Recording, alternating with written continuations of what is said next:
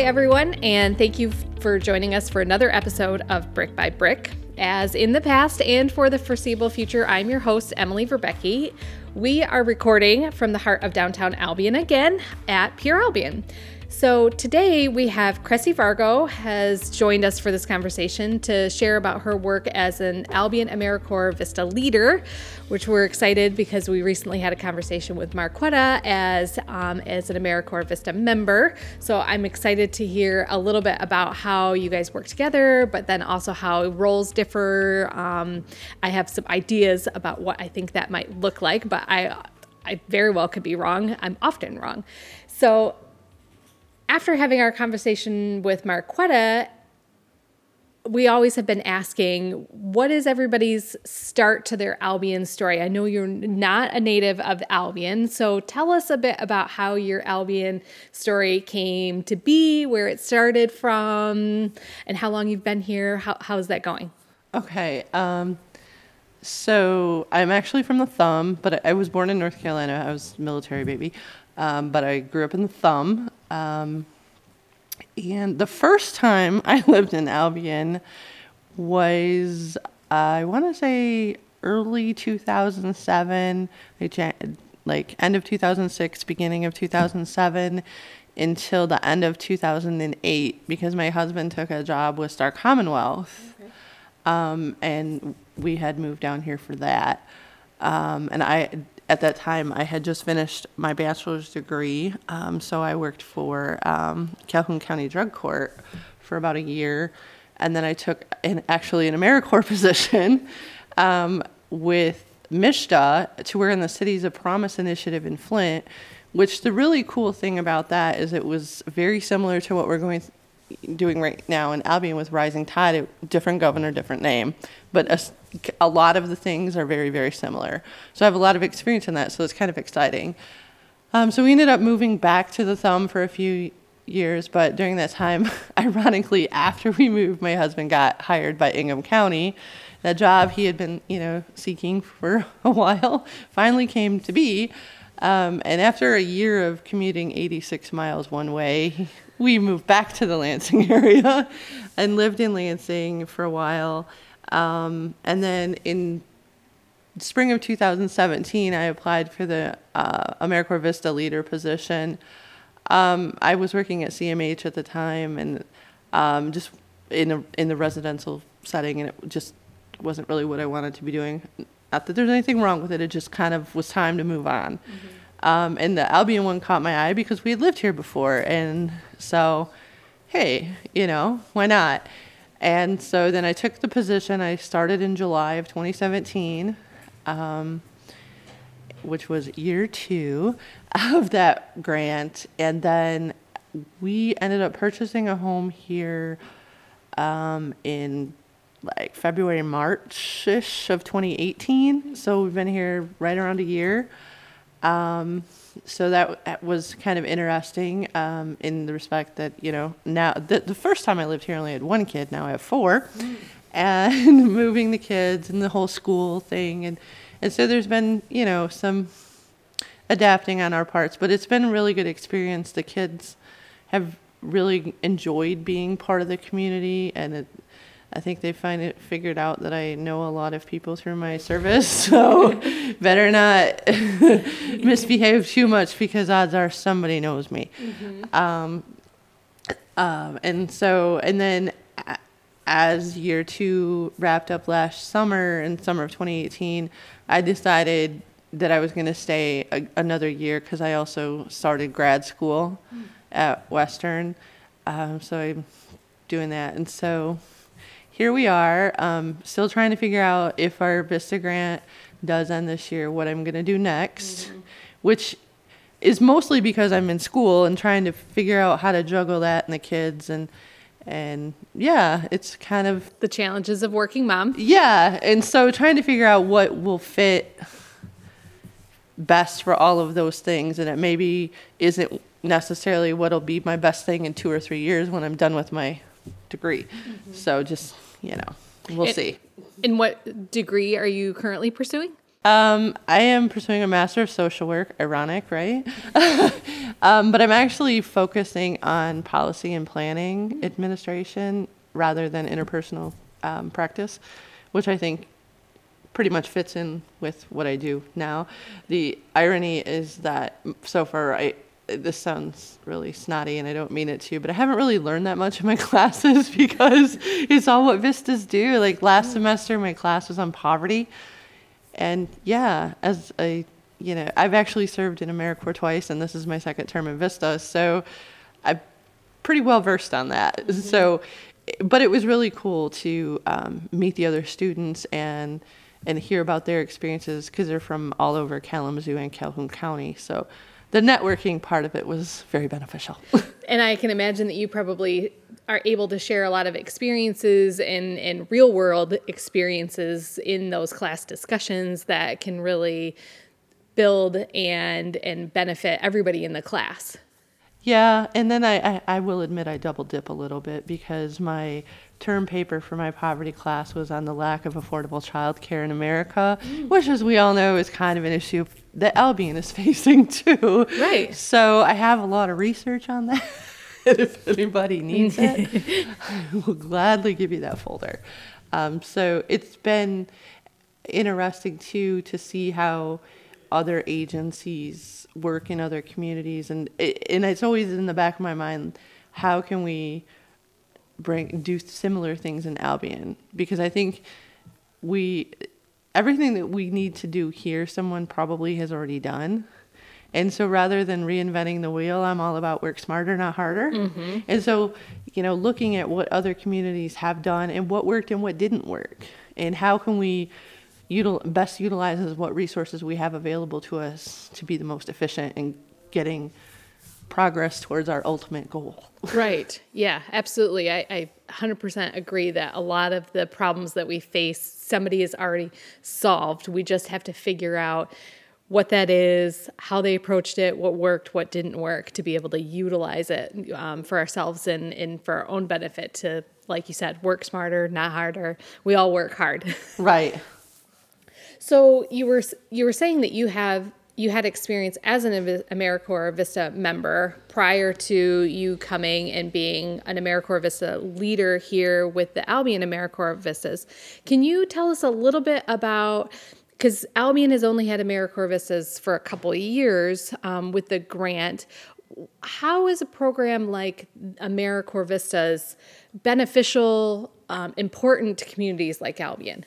So I was actually in AmeriCorps State and AmeriCorps National, which the differentiation between those two is so minute it actually doesn't really matter. But AmeriCorps members can serve differently than Vistas can. Okay. As an AmeriCorps member, you're allowed to do pretty much all direct service. I mean, you can do indirect service, but it's primarily direct service, working directly with whoever the quote-unquote audience is for your intended program. Okay. With the VISTA program, our primary goal is indirect service, where it's building the capacity and sustainability of an organization.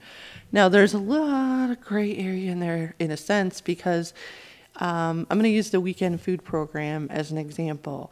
That was something that Emily McClelland developed during year 2, and because it was a brand new program, obviously she had to do direct service to kind of iron out the kinks and whatnot before we, had sought out a group to take it over from her. And so that's where it's kind of a gray area, and we do some direct service, like on national days of service, like MLK, September 11th is a national day of service. And sometimes we do a little bit because we're allowed a certain percentage.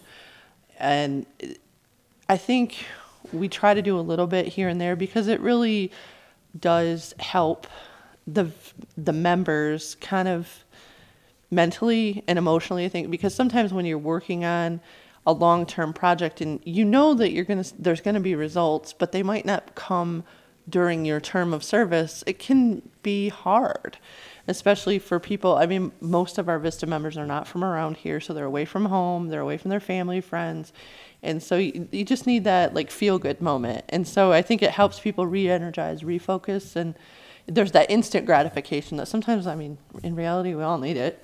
Right. So it sounds like in some of their work, almost putting together pilot projects to evaluate how something might work in the future and long term, they are providing some direct service in those kinds of instances, because it doesn't really work to just say, I have this idea, now go do it. To be the person who works through some of those struggles and getting it up and going and putting in a pilot program and then evaluating the effectiveness seems like that's a part of their work. But like you were saying, finding that balance to feel like what I'm doing is having an immediate impact and not just an impact a few years down the road, it can be really hard to have and find that balance. Right. And the really good thing too about a lot of the programming that we do, whether it's the weekend food program or the entrepreneurial series that's coming up at the EDC, because we are ourselves a grant, everything we do, we have to capture data about to report back to the federal government. So that data is also something that we can report to our subsites, whether it be, the EDC or City Hall or something. So there's another benefit layer to that, if you will, because there may be something that really isn't necessarily on anybody's radar right now that, say it comes up in a year, that, oh, this is a need, or a grant opportunity pops up at random, because we all know the state likes to do that. And then, oh, here's some data. We don't have to go study something. The data's already there from the Vistas. We know this is a need. Here's the data to back it up. Boom, plug it into the grant, and hopefully they get it. But so there's, long-term ramifications too of the data that we're collecting that hopefully will be utilized for future funding too. Yeah, that makes a lot of sense. There's a lot of opportunity for us to gather that information, even if we don't have an immediate need now. Like you said, maybe a need down the road, or an opportunity comes about that we can capitalize on that to be able to get some funding or some support in, if we're thinking kind of broadly about data that we might need as a community, and it's continuing to get gathered. It sounds like really worthwhile time for the Vistas to spend on some of those things. Yes. And I think, when you're looking at a community that's redeveloping itself, is projects such as Rising Tide, there's always a poverty component. Like, if they think you have the money, they're not going to give you more money. They target communities for a specific reason, and it's generally based on the poverty level. And so it also looks good to those state and federal agencies that, oh, you already have this data. That's usually perceived very well. And especially at those levels, because VISTA is a national program, and it's over, it just celebrated its 50th anniversary a few years ago. The validity of the program has already been established. So they know that it's quality. Right. So Marquetta was sharing with us about some of the things that she worked on in 2018 and her plans and projects she's got in the works for 2019. Share with us a little bit about how your role as a VISTA leader looks different from what maybe each member is working on. Are you supporting each VISTA member on the projects, or are you even playing in some other roles as the leader for the group? Both. Depending, and the level of support that I give an individual VISTA varies based on what they need, because they all have different skill set, and some of them are serving in a role that they're pretty comfortable with. They have a lot of experience, and then we have other people who are kind of stepping outside of that comfort zone, which is a great thing. But they might have a few more questions, just as they're, this is a very huge learning opportunity for them. So it just varies from position to position. Like Emily Smith is working on the sidewalk assessment for the city, and I don't know anything about GIS, but I know I've done sidewalk audits before. So while I wasn't familiar with necessarily the software that she's going to be using, I understand the need for this. And so what I support her with a little bit different than what I might support someone else with. Sometimes it's attending meetings and kind of being the VISTA representative, if you will, and say, like in regard to Rising Tide, for example, the VISTAs are involved on a couple different levels.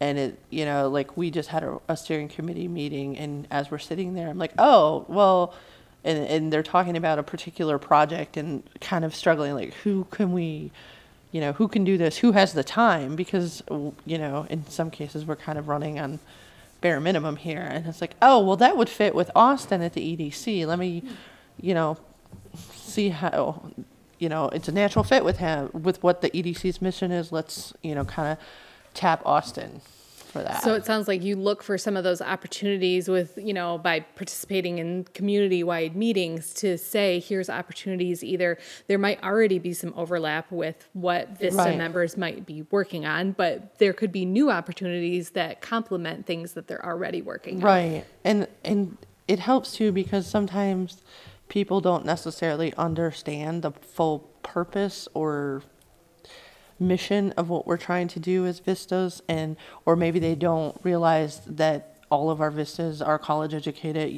They have experience and knowledge that they're bringing to the table. I mean, yes, they're volunteers, but they've got some pretty impressive resumes of their own and a skill set that, is extremely beneficial. And like Emily's working on a lot of GIS stuff. The city doesn't have the budget to hire someone to do that right now, unfortunately. So she's able to fill that key gap right now so that we can keep things moving in a positive direction.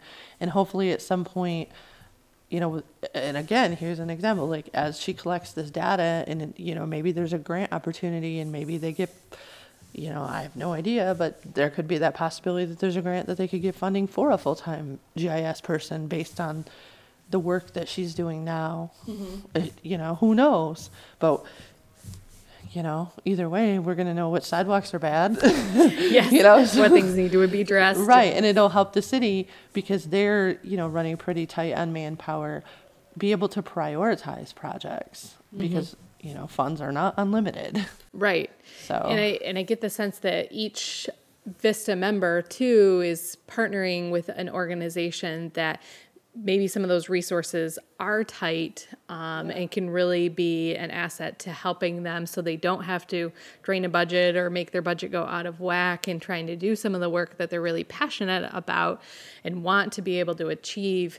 But manpower, budget, resources are a struggle. So I get the sense that VISTAs help fill some of those needs with programs to help progress them further. Am I understanding that correct? Yes, that's exactly it. And then sometimes looking outside of the infrastructure items that Emily's doing, but looking at like Marquetta's working on after school programming, if the city's already running on a tight budget, that's one of the first things that goes normally. I mean, those are the things that, as much as you don't want to eliminate them, you have to be able to repair the water line.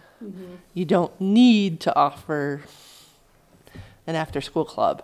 But there obviously is a need for them and a reason that we need them. But when you have those tough decisions to make, that's what happens. Right. So that's the cool thing, is that we've kind of got people on both sections of it. We've got the infrastructure side, and then we've got the human side. Even though in the end they all tie together, sometimes the numbers people are, they've got to work with what they've got to work with. And sometimes it kind of gets lost in the shuffle, but I think we're doing a pretty good job, not only as VISTAs, but even as a community. I've seen, I haven't been here that long, but I've seen the passion that people have for certain things in this community. And really, one of the things that I pride the VISTA program on is being able to kind of bring those people back together.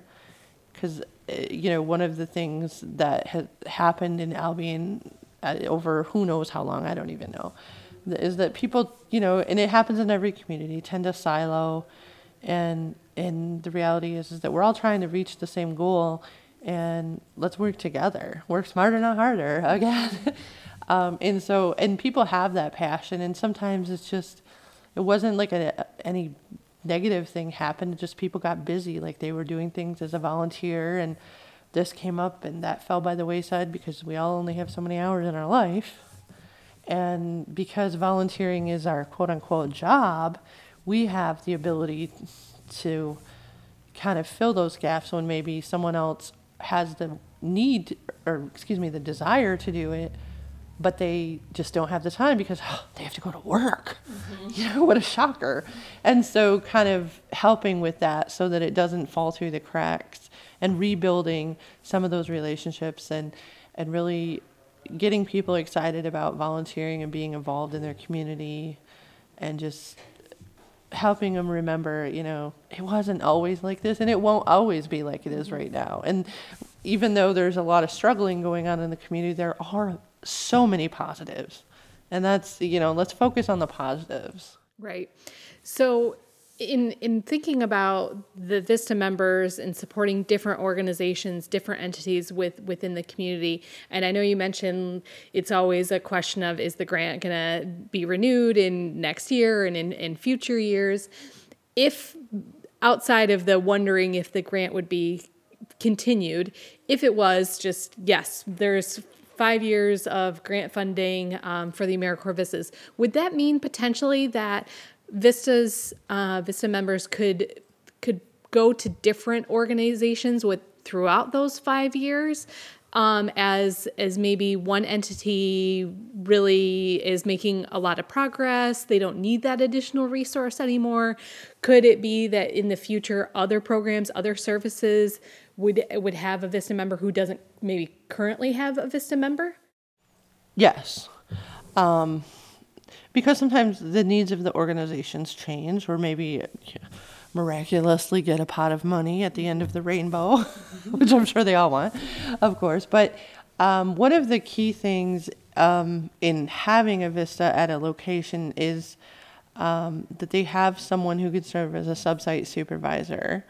So they have to have the capacity for a full-time employee that would, and it's not necessarily that they have to, be working one-on-one with the VISTA all the time, but it's the person that would acclimate them to the site, the person who would say, these are the things that are important for this nonprofit, or, and this is, what we want to, this is our goal. Now we need your help to get there, and be that person, the tour guide, if you will. And then one of the things that they're talking about is they explore funding for next year, and it's all way up in the air. As they move into an extension, there's a possibility that the subsites would be asked to do a cost sharing, which is totally common in VISTA world and AmeriCorp world. The catch in Albion is, since everyone's on such a tight budget, do they have the capacity to come up with the cash? And do they have enough, because VISTAs are expected to serve 35 to 40 hours a week. Do they have a workload? And I hate to say workload because we're technically serving, right, but, to justify that. Yeah, because if they don't, then it's, not necessarily a good thing. So those are kind of the challenges in a way. They work very well in other communities, and it's a challenge, but it doesn't mean that it's not something that we can't overcome. It's just that's not my call. But there are some options that they are looking at, and, that's all on Greg's strand. No pressure, but... But the grants and upkeep on grants and finding new grants and renewing grants that you have, there is a lot of work. And I think in a recent city council meeting, they talked about somebody who could potentially be a regular grant writer on behalf of the city, knowing that could be a need and a long-term need for the community. So I think a lot of people have that kind of understanding. Right. But, and I think one of the things I've noticed on, different, social media sites is sometimes people have questioned why the city is so reliant on grants. Well, the answer to that question is that's pretty much how you get federal funding. Yeah. So if you want federal dollars, you play the grant game. And so it is what it is.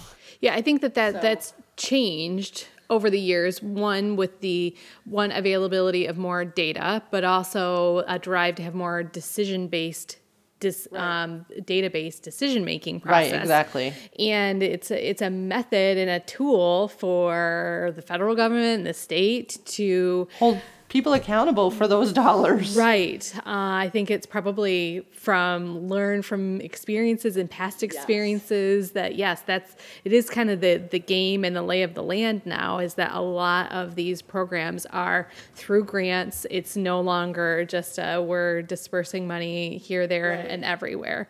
And so. And in a way, it is a good thing in the sense that hopefully, theoretically, the communities that need it the most get it. But in the reality, I'd say if you have a high quality grant writer, that's a serious advantage. Right. It's like the star pitcher. Like, you need the all-star team to get you out there.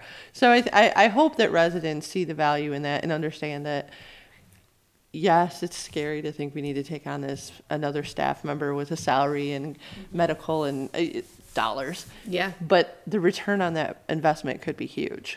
Right. So it is an investment. Mm-hmm. Yes. And probably a long-term investment, because some of these grants, you apply multiple times, or some of them are long-term kind of grants. They're, several years, and they're not all short-term where they're just a year or 6 months. Sometimes too, like if you applied for grant A, whatever it is, and you successfully administer and meet, like you said, you're going to do X, Y, and Z, and then you do that, you can use all of that data and everything for your next application.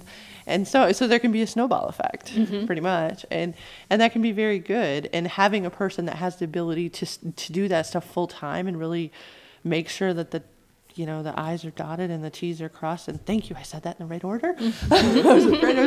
And making sure that, everything is submitted on time and things. Because right now, that there's so many people that are wearing so many different hats at one time that we're all only human. So, mistakes can be made, and yeah. And so, the potential is just amazing. And again, that's a good thing. Speaking of, let's focus on the good thing. The focus, to me, the fact that conversation is even being had, we need a grant writer, is a beautiful thing. So speaking of conversations, and that it's good to start having that conversation, you were saying you are a part of a lot of different conversations. You're a part of a lot of meetings with a lot of different organizations and entities around the city. Are there any topics or points of conversation that you haven't heard people talking about yet, or people are only just scratching the surface on it, that you feel like it would be important for Albion to have bigger, deeper conversations in some of those areas? Is there anything that stands out to you as being like you want to encourage the community to start talking about blank? I'm laughing because anyone that serves with me will know as soon as I say this. Childcare. Because it was not a conversation or a buzzword or whatever you want to call it that I really heard a lot about last year. It was one of those things, like, I think everybody knew we needed it, but nobody was really talking about it. And perhaps they were, and I just wasn't part of that conversation. So I don't want to throw anybody under the bus, because perhaps that was it.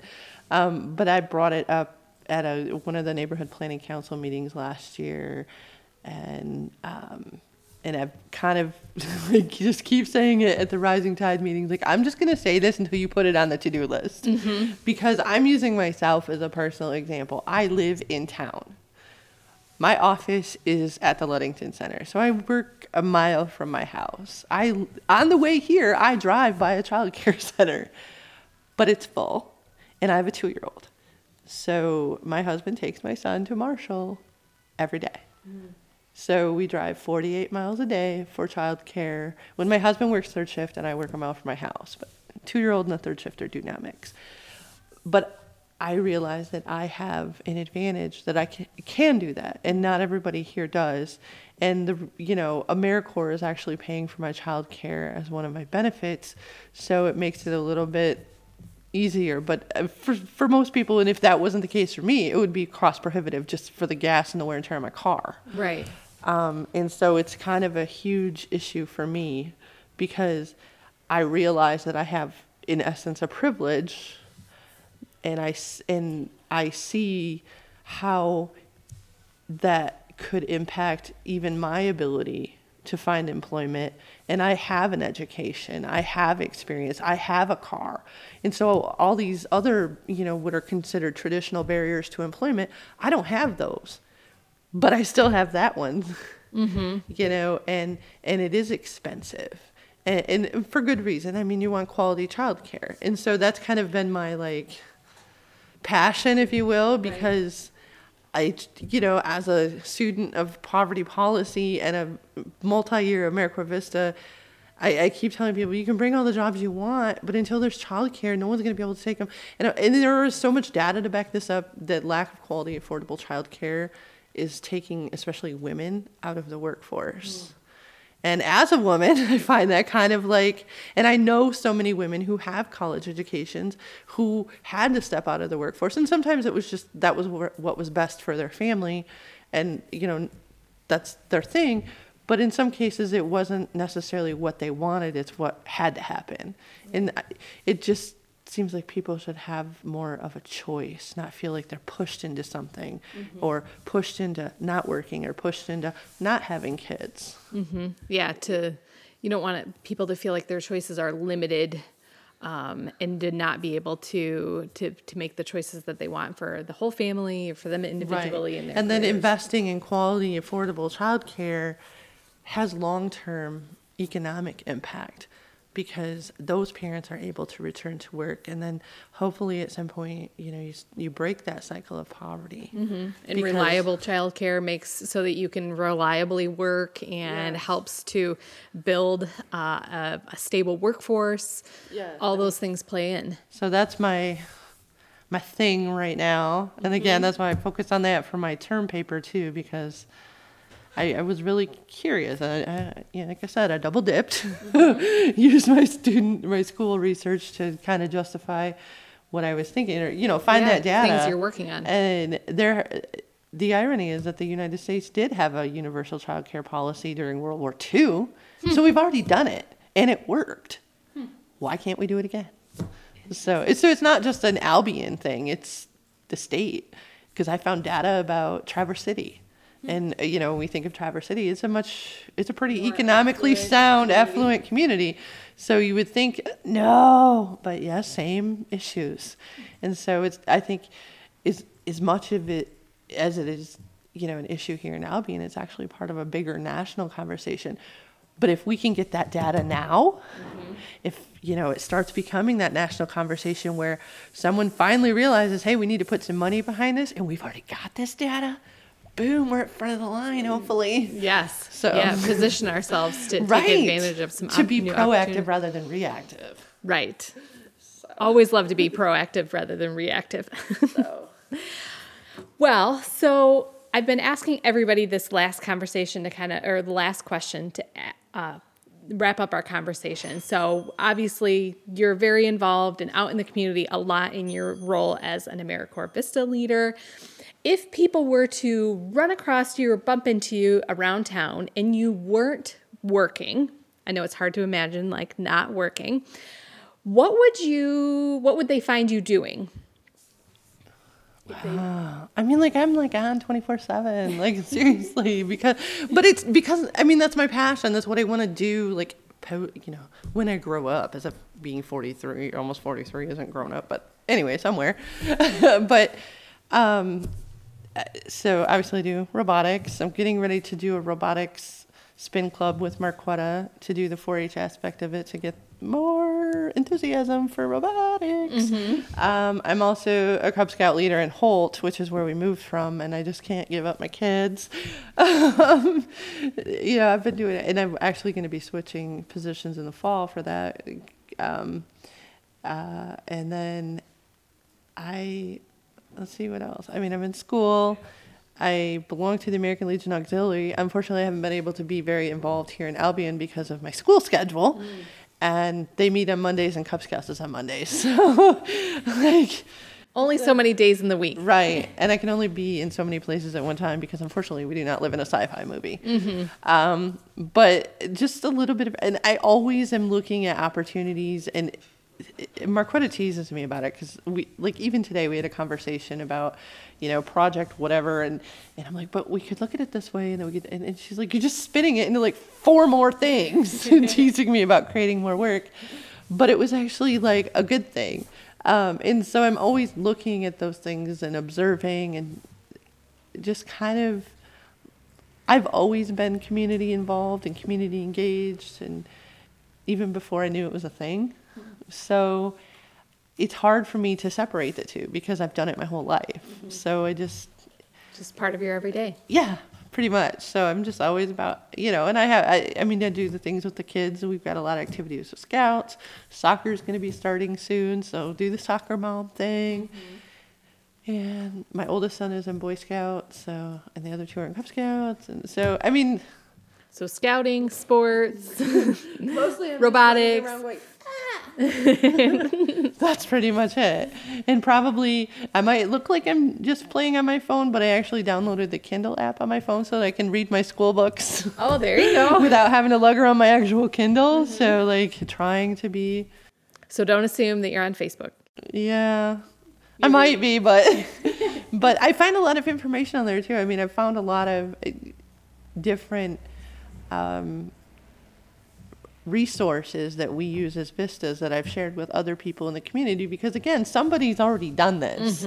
And so just sharing those resources with other people so that everyone can be a part of this whole transformation of Albion is a kind of a big deal to me, because I don't really feel, there has to be leaders of anything like this, but it needs to be like totally community driven. Like the more people that we have, and the passion of the community, it just work together, working together, we can get there and be proud of that. That community pride that people still have, but right now I think there's also people who are struggling with where things are at, not only locally, but nationally. And hopefully we can just kind of find that common, or as the AMRCP committee likes to say, that common thread, because in reality we have it.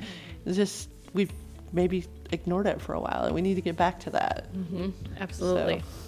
Well, thank you so much for coming in and joining us for this conversation about the work that you're doing, all the different things that you're working on, things that you're looking forward to in the future, and all those. I really appreciate you sharing your thoughts and your perspectives on things that are going on in Albion. So thank you so much for coming in. I really appreciate it. Thank you for having me. Thank you for listening to our Brick by Brick podcast, and a special thanks to Cressie Vargo for helping to share more great conversations about Albion. If you know someone who would like to be on an upcoming episode, please give us their contact information and we'll get in touch with them. Go to downtownalbion.com/brick-by-brick, where you'll find our past episodes and a link to contact us. You can also subscribe to Brick by Brick through iTunes, or you can listen to episodes online at soundcloud.com. It's been fun, and until next time, we'll see you around town.